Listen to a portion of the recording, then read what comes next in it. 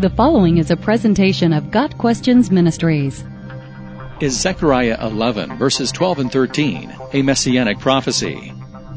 Zechariah 11, verses 12 and 13 offers an intriguing account regarding 30 silver coins, bringing to mind the betrayal of Jesus by Judas Iscariot. The New Testament identifies this as a Messianic prophecy, which found its fulfillment in Jesus Christ. The verses read, "I told them, if you think it best, give me my pay, but if not, keep it. So they paid me 30 pieces of silver. And the Lord said to me, throw it to the potter, the handsome price at which they priced me. So I took the 30 pieces of silver, and threw them into the house of the Lord to the potter."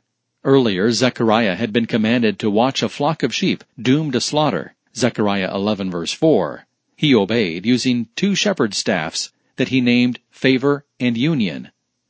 Within a month, Zechariah fired the 3 shepherds working under him. Then Zechariah abandoned the flock and broke his staff named Favor. Observers realized these actions were the word of the Lord. The Lord would remove his favor from his people, allowing them to be harried by their enemies. In verses 12 and 13, Zechariah tells his employers to pay him his wages if they saw fit to do so. They pay him 30 pieces of silver, the price of a slave, as an insult to Zechariah.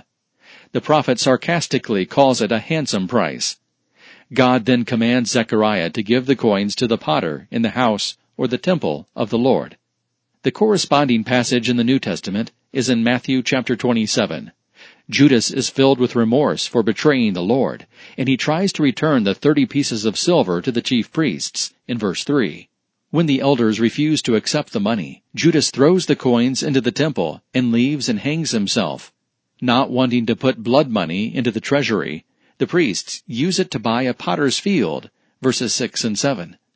Then what was spoken by Jeremiah the prophet was fulfilled. They took the 30 silver coins, the price set on him by the people of Israel, and they used them to buy the potter's field, as the Lord commanded me, verses 9 and 10. Zechariah chapter 11 is, therefore, a Messianic prophecy, because it is explicitly identified as such by Matthew. A seeming difficulty is the fact that Matthew attributes the prophecy to Jeremiah, not Zechariah. The explanation is twofold. First, Jeremiah also bought a field at the Lord's command, Jeremiah 32 verses 6 through 9. Second, the Hebrew Bible was divided into 3 sections, the Law, the Writings, and the Prophets. The Prophets began with Jeremiah, and it was common for the people to refer to the whole section, which included Zechariah, as the book of Jeremiah. Zechariah's prophecy had a dual fulfillment, one in the prophet's contemporary context, and one in the more distant future.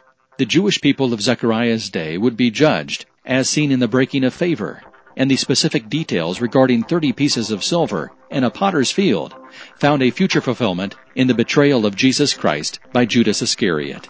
Got Questions Ministry seeks to glorify the Lord Jesus Christ by providing biblical answers to today's questions. Online at gotquestions.org.